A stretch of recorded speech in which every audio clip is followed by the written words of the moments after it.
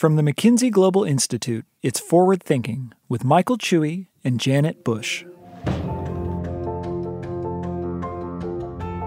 In today's podcast, I'll be talking to Mike Spence. He's one of the world's most distinguished economists with a Nobel Prize in economics, no less. And I'd hasten to add that it actually isn't a requirement to have a Nobel Prize in order to join us on our podcast, even though we've been lucky to have several Nobel laureates on with us. It's an extremely interesting time to talk to Mike with so much uncertainty right now about the trajectory of the global economy. And he touches on so many topics that are core areas of research for MGI: productivity, inequality, supply chains, and the future of work. Yes, and overlaid on all those aspects of economies is the extreme weather events that we've seen in many parts of the world, which Mike talks about a lot. Climate risk was the subject of a major MGI report just before the pandemic hit last year, and Mike was very keen to talk about that issue. I'm very much looking forward to Mike's insights. Over to you, Janet. So, Mike, thanks so much for joining us. It's a real pleasure. You're obviously a very modest person, but I have to mention that you won the Nobel Prize for Economic Science, and therefore we think of you as an economist through and through. But I noticed that you did a philosophy degree to start off with, and then maths, and then economics. And I was intrigued by whether your philosophical background affected the way that you think about economics. Yeah, I think it does, actually. I had a very influential course at Princeton taught by the late Robert Nozick. It was called Social Philosophy. I mean, there were a number of influencing courses for me, but that one actually, did affect not so much the sort of what I would call the sort of scientific side, if there is one, to economics, but the normative side. Whether you're thinking in terms of Rawls or John Stuart Mill or so on. I think the philosophical background actually did have an impact on me. And in what way, if I may ask? Well, one of the things I try to be careful about is, in my own mind, but also when I'm writing or even speaking, is to be clear whether I'm trying to be, when I use this term scientific, Janet, I mean whether I'm, trying to describe the way the world works as it works, as distinct from the way a person might hope the world works, which don't always coincide. And sometimes when people are speaking, they go back and forth between those two very quickly, and it confuses people, right? So because, the question of whether something is a good, structural description of how the world works, in this respect, it's in how the economy works, is a different thing than the normative statements about what things are right, what things are wrong, what policies, are needed to sort of change direction and so on. So being sensitized to the normative statements and their underpinnings influenced me. And I'll say one other thing about it. People talk about growth all the time, but, if you listen carefully, there's usually an unstated implicit model lying behind it, or some framework that they use to sort of think about how growth works. But the interesting thing is, if you start trying to guess at what that model looks like, it frequently, doesn't have anything to do much with reality, and it certainly varies a lot from person to person as well.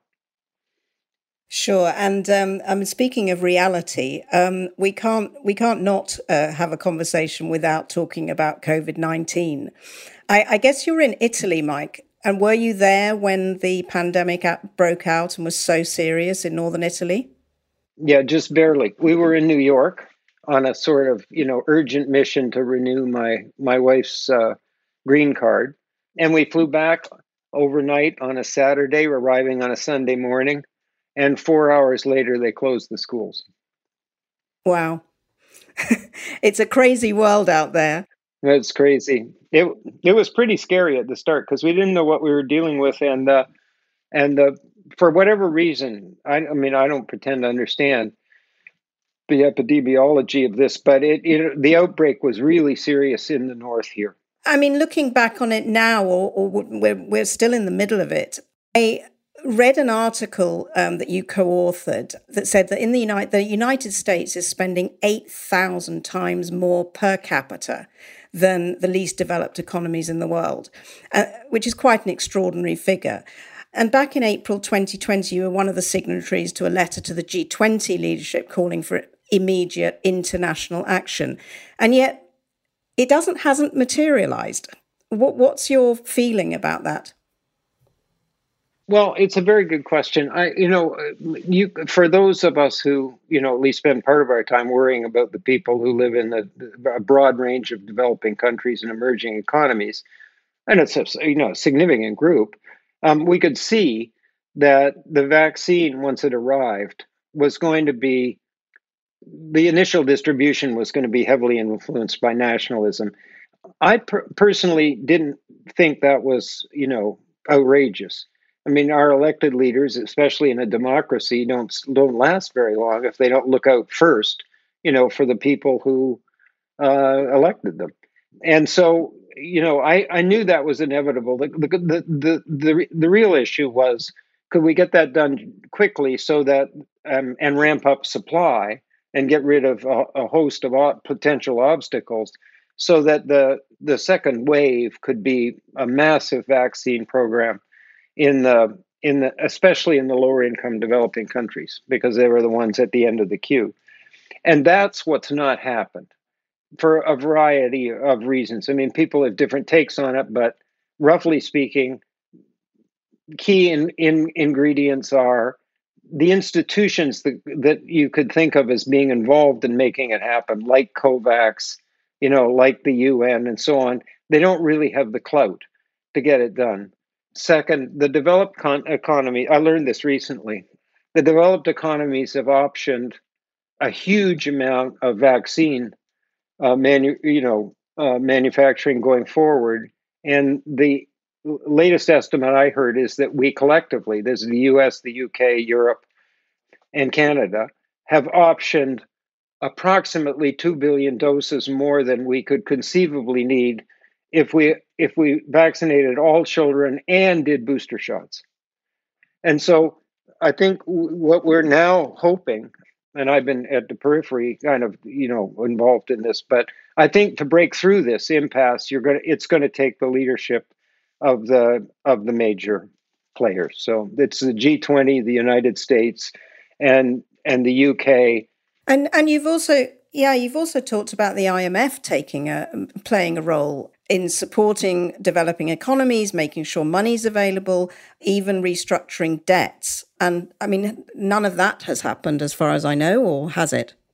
No. I mean, I think the SDR allocation, the hope was that the excess SDR allocations to the developed world could simply be donated, in effect, to the lower income developing countries to expand their fiscal space to respond. And I think that's my impression is that's in process, but it hasn't really happened. That yes, all of those things are kind of in play, but I think the urgent thing right now, by the way, I mean, there's one other important point. People have done estimates of the sort of total cost of sort of vaccinating the world, right? I mean, if you just get on with it. And even stretching, I mean, even at the kind of upper end, a number like $100 billion, it seems to be reasonable. And lots of estimates are below that. I mean, that is trivial compared to the cost of not getting the job done and variants developing in unvaccinated populations and so on.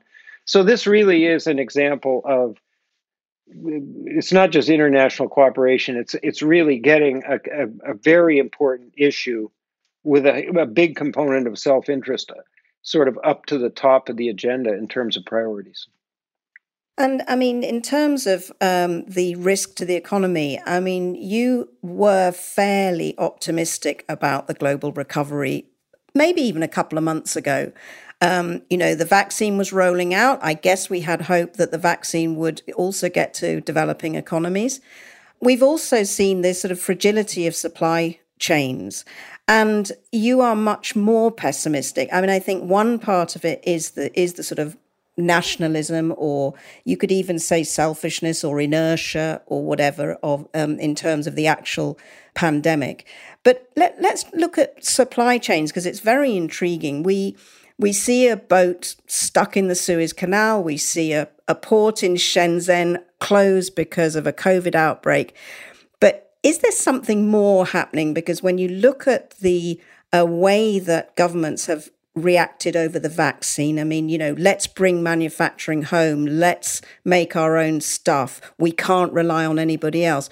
Do you think there's a chance that this might become, it is more fundamental than just a crisis response to a pandemic? Is something else going on that will affect the course of globalization?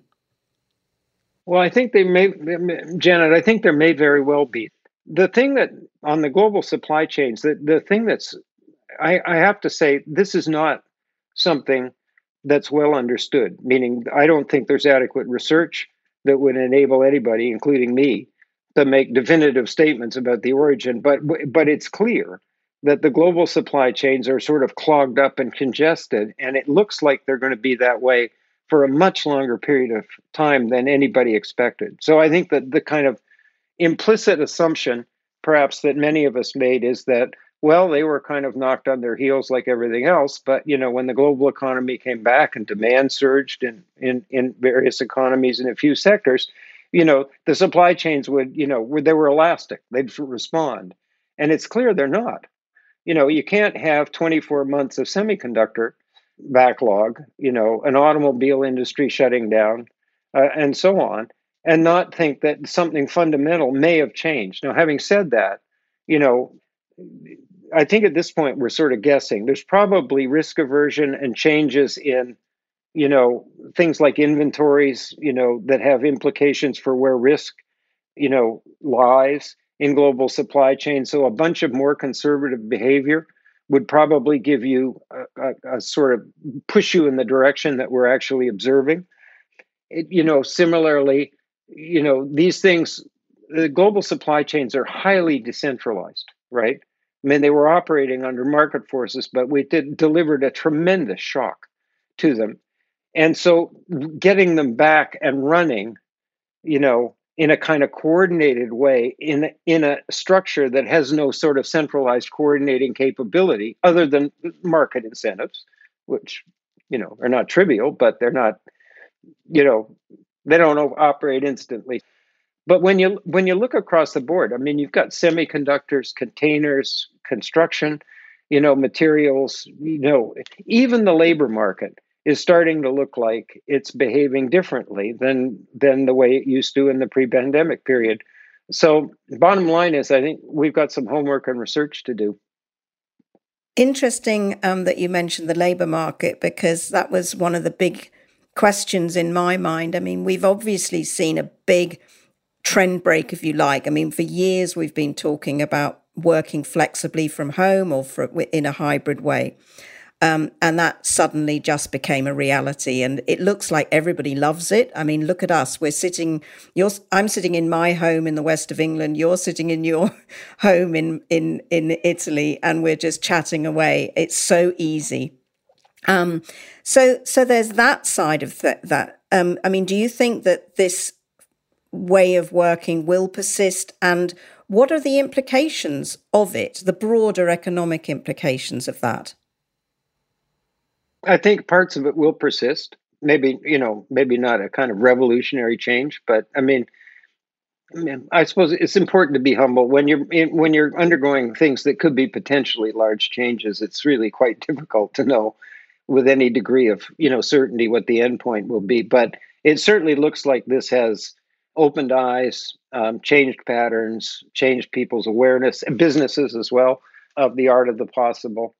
And then you have just more concrete factors. I mean, the latest writing I've seen on international travel, especially business travel, sort of sounds like it'll never come back the way it was before.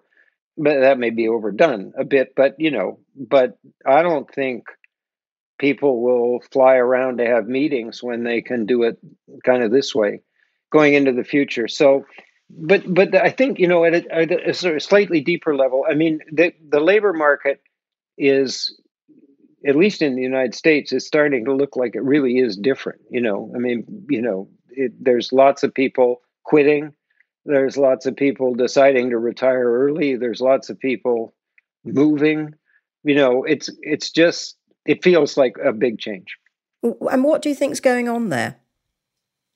at a kind of fundamental level, I think, it may people's priorities sometimes shift, in the context of a big shock. I mean, these are driven by values, but they kind of maybe say, gee, there's more important things in life than, running on the treadmill in a major financial center. I mean, I don't know, you have a much better sense of what's going on in London, but than I do. But and this has gone on long enough that I mean, now the major players in New York, not all of them, but a fair number of them are saying, well, the full opening, meaning whatever version of it we're going to get, will come in at earliest in the early part of 2022. So we've been at this for a long time.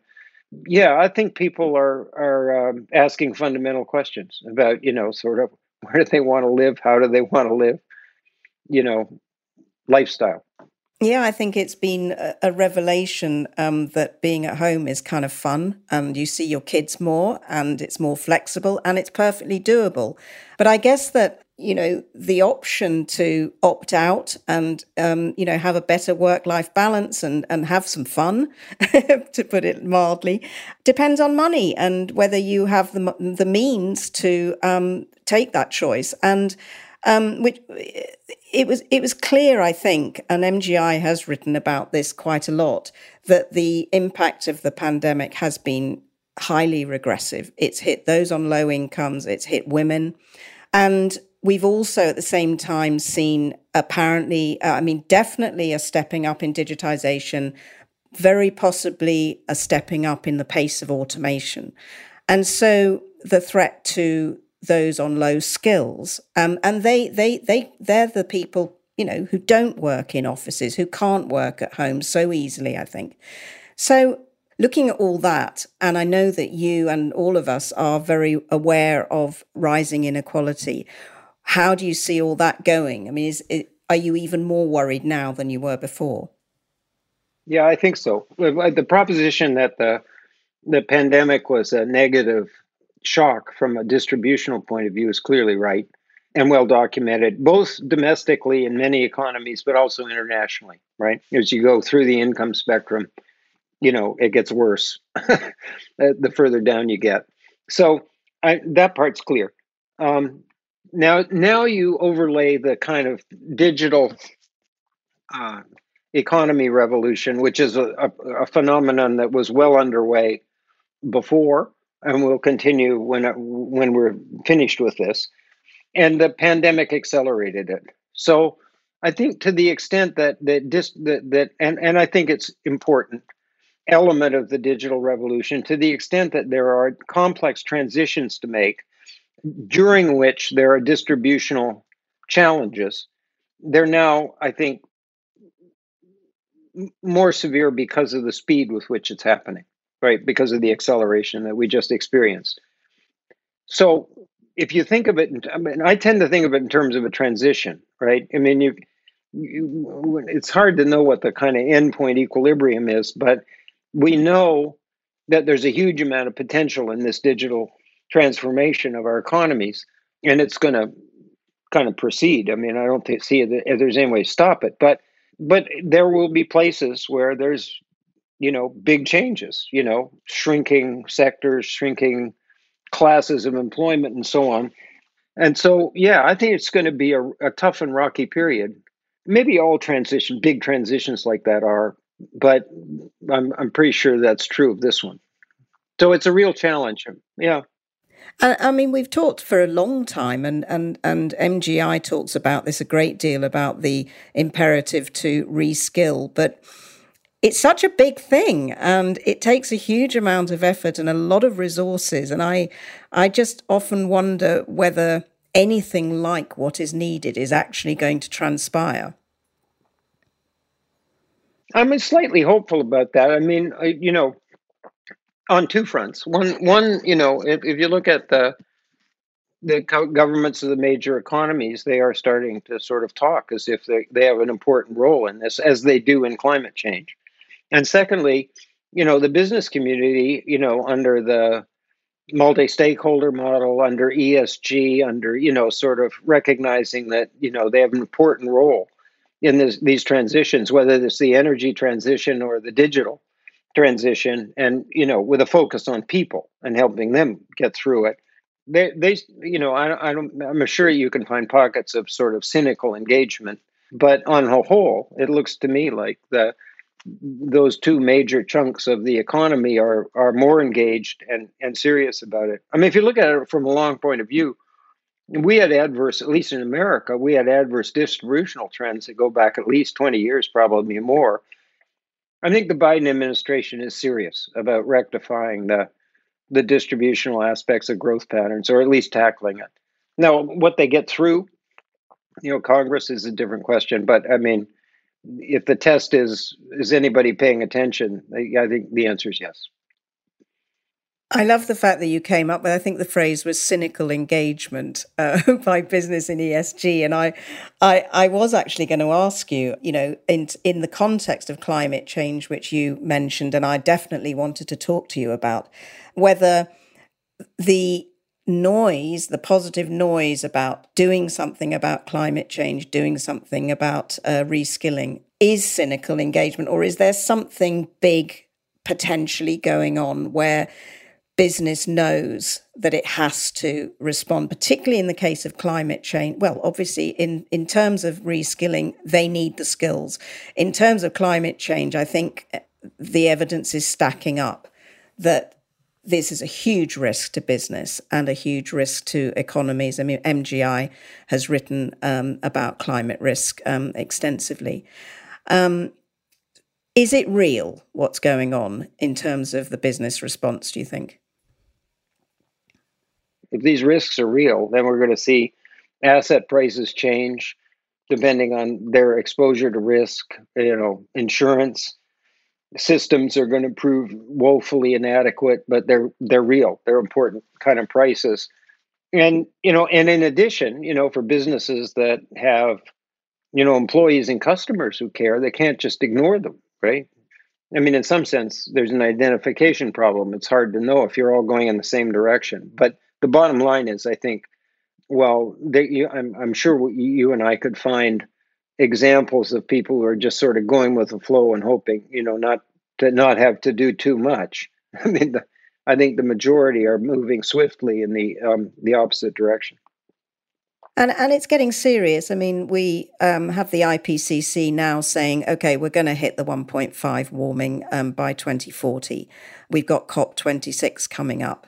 I mean, do you agree that this is a sort of critical time? And what are you pessimistic or optimistic about COP26? I'm sort of mildly pessimistic. We've been talking about this for some time. The UN, the summer UN panel report basically said, you know what, we started 20 or more years too late. You take a look around you. We had extreme climate events at higher frequency, greater severity, and globally in terms of scope. Floods in China, floods in Turkey, you name it. Pick drought, pick fires, floods in Germany.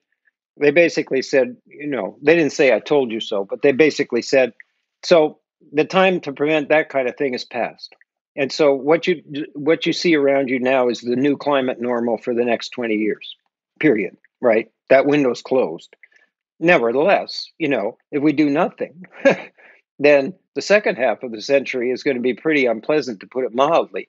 And there is a big job to do. So they were kind of walking a fine line. They were trying to be, honest and saying, mitigation to the point of preventing fairly dramatic climate change is not an option anymore, but there is an important agenda before us. And so then the question is, are we going to get there? Meaning, will the COP26 produce significant increases in the ambition of the national level plans, so that they come out vaguely resembling some kind of carbon budget that's consistent with holding at 1.5 degrees Celsius?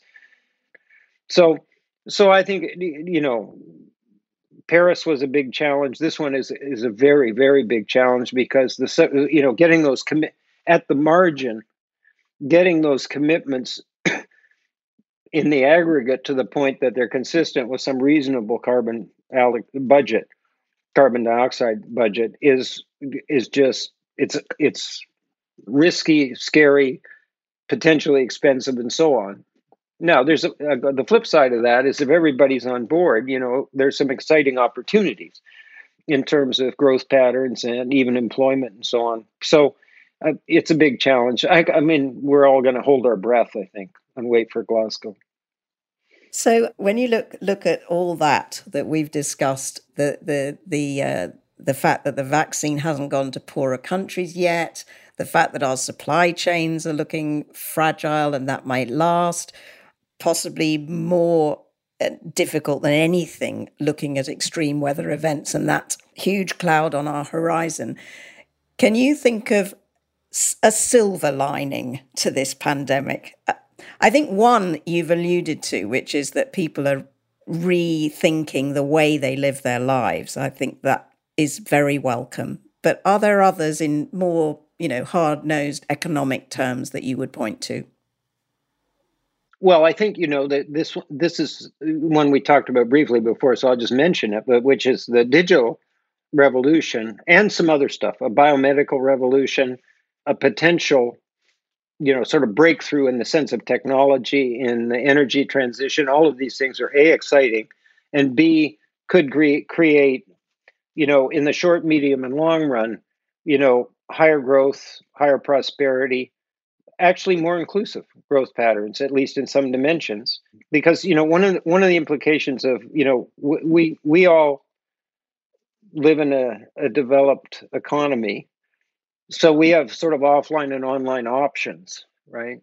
But in lots of places in the world, but at least until the growth engines bring them up in the direction of income levels that we're used to, or even high middle income levels, as in China and a number of other countries, the offline options are extremely limited, right? Healthcare, education, access to libraries. I mean, all of this has been known ever since we kind of started the digital revolution, or we got the internet and the World Wide Web. Now, I think with assuming it can be spread globally, I think the inclusive growth patterns are pretty exciting. Whether it's e-commerce or the delivery of healthcare, remotely, primary care particularly, and so on. So I think if we can see past the sort of immediate future. The thing that made me pessimistic recently is how much diminished the immediate, like 2-year, 3-year time horizon sort of growth patterns look because of these headwinds that you just mentioned. Climate change, clogged supply chains, vaccine problems in an extended pandemic, and so on. And the one thing we haven't talked about, which is there's we have to deal with this issue of inflation. I don't think there's any question that we're gonna get. We've already had it. Price rises. The partly because of clogged up supply chains and a bunch of other stuff. But it's the significant question that's being debated is whether that will embed higher inflation and inflationary expectations into these economies. And I think that one's unsettled. And there is a wide range of opinion on that. But if we do get significant inflation and it looks persistent, then the major central banks are going to have to clamp down on it. And that's another headwind, at least in the kind of short to medium term. And in MGI's recent study on productivity, I mean, we said, yes, there's a productivity potential from digitization and all the technological change, but there's also structural problems with demand. So if you have a situation where you have, beyond this big burst of demand that we've been seeing, the bounce after the pandemic, could you have inflation and weak demand, which is the disaster that we all want to avoid? It's less likely, I think, that we would have both. That is, that we'd have an inflation engine running, that was kind of separated from demand supply imbalances. Interesting. Well, listen, Mike, I've kept you long enough. Thank you so much for talking to us. We've covered a very broad range of topics, but that's the kind of economist you are. So thank you very much. And we're very, very grateful. Thank you, Janet. It was It was a great pleasure. I enjoyed it thoroughly, and I hope I see you in the near future. Thank you.